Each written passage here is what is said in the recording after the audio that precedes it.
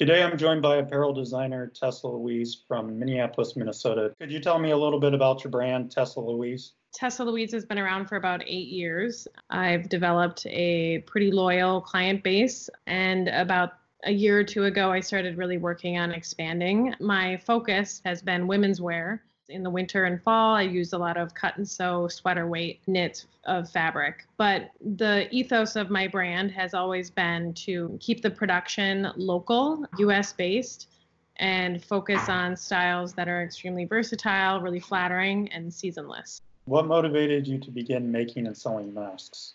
And how have you kept up with demand for the masks? It's been interesting. Initially, I was apprehensive to make the masks, but I was getting so many requests. I also wanted to find a way to help and keep my business, running, make enough profit that I can cover my studio space, that I can cover some employees. What's really important to me to maintain even throughout all of this is to continue to pay all my seamstresses and all my sewers an ethical living wage. But I've also decided to take donations and put 100% of every donation dollar that I get, plus some with a little bit of my own donation, and putting that entirely towards labor and fabric/material to produce the masks so that I can donate them to people in the medical industry and restaurant industry, because the restaurant industry is near and dear to my heart. I'm closely attached to it.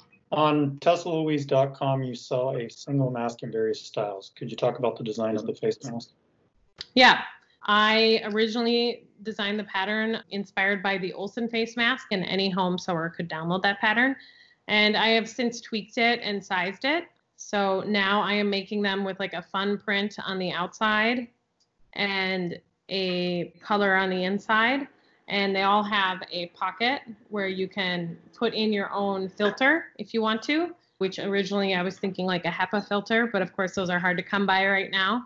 I've heard of people using everything from a panty liner that you can hide in your mask, or coffee filters. Basically, there's a lot of options for filters, but at least this can kind of hide it in a cute and fashionable way. I made this regular style, which is like good for adults like myself, and you can just put them right over your ear like this.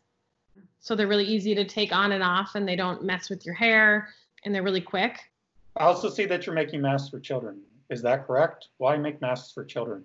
Well, I think there's a couple reasons to make masks for children. First of all, children are more likely to be carriers of the coronavirus and not have symptoms.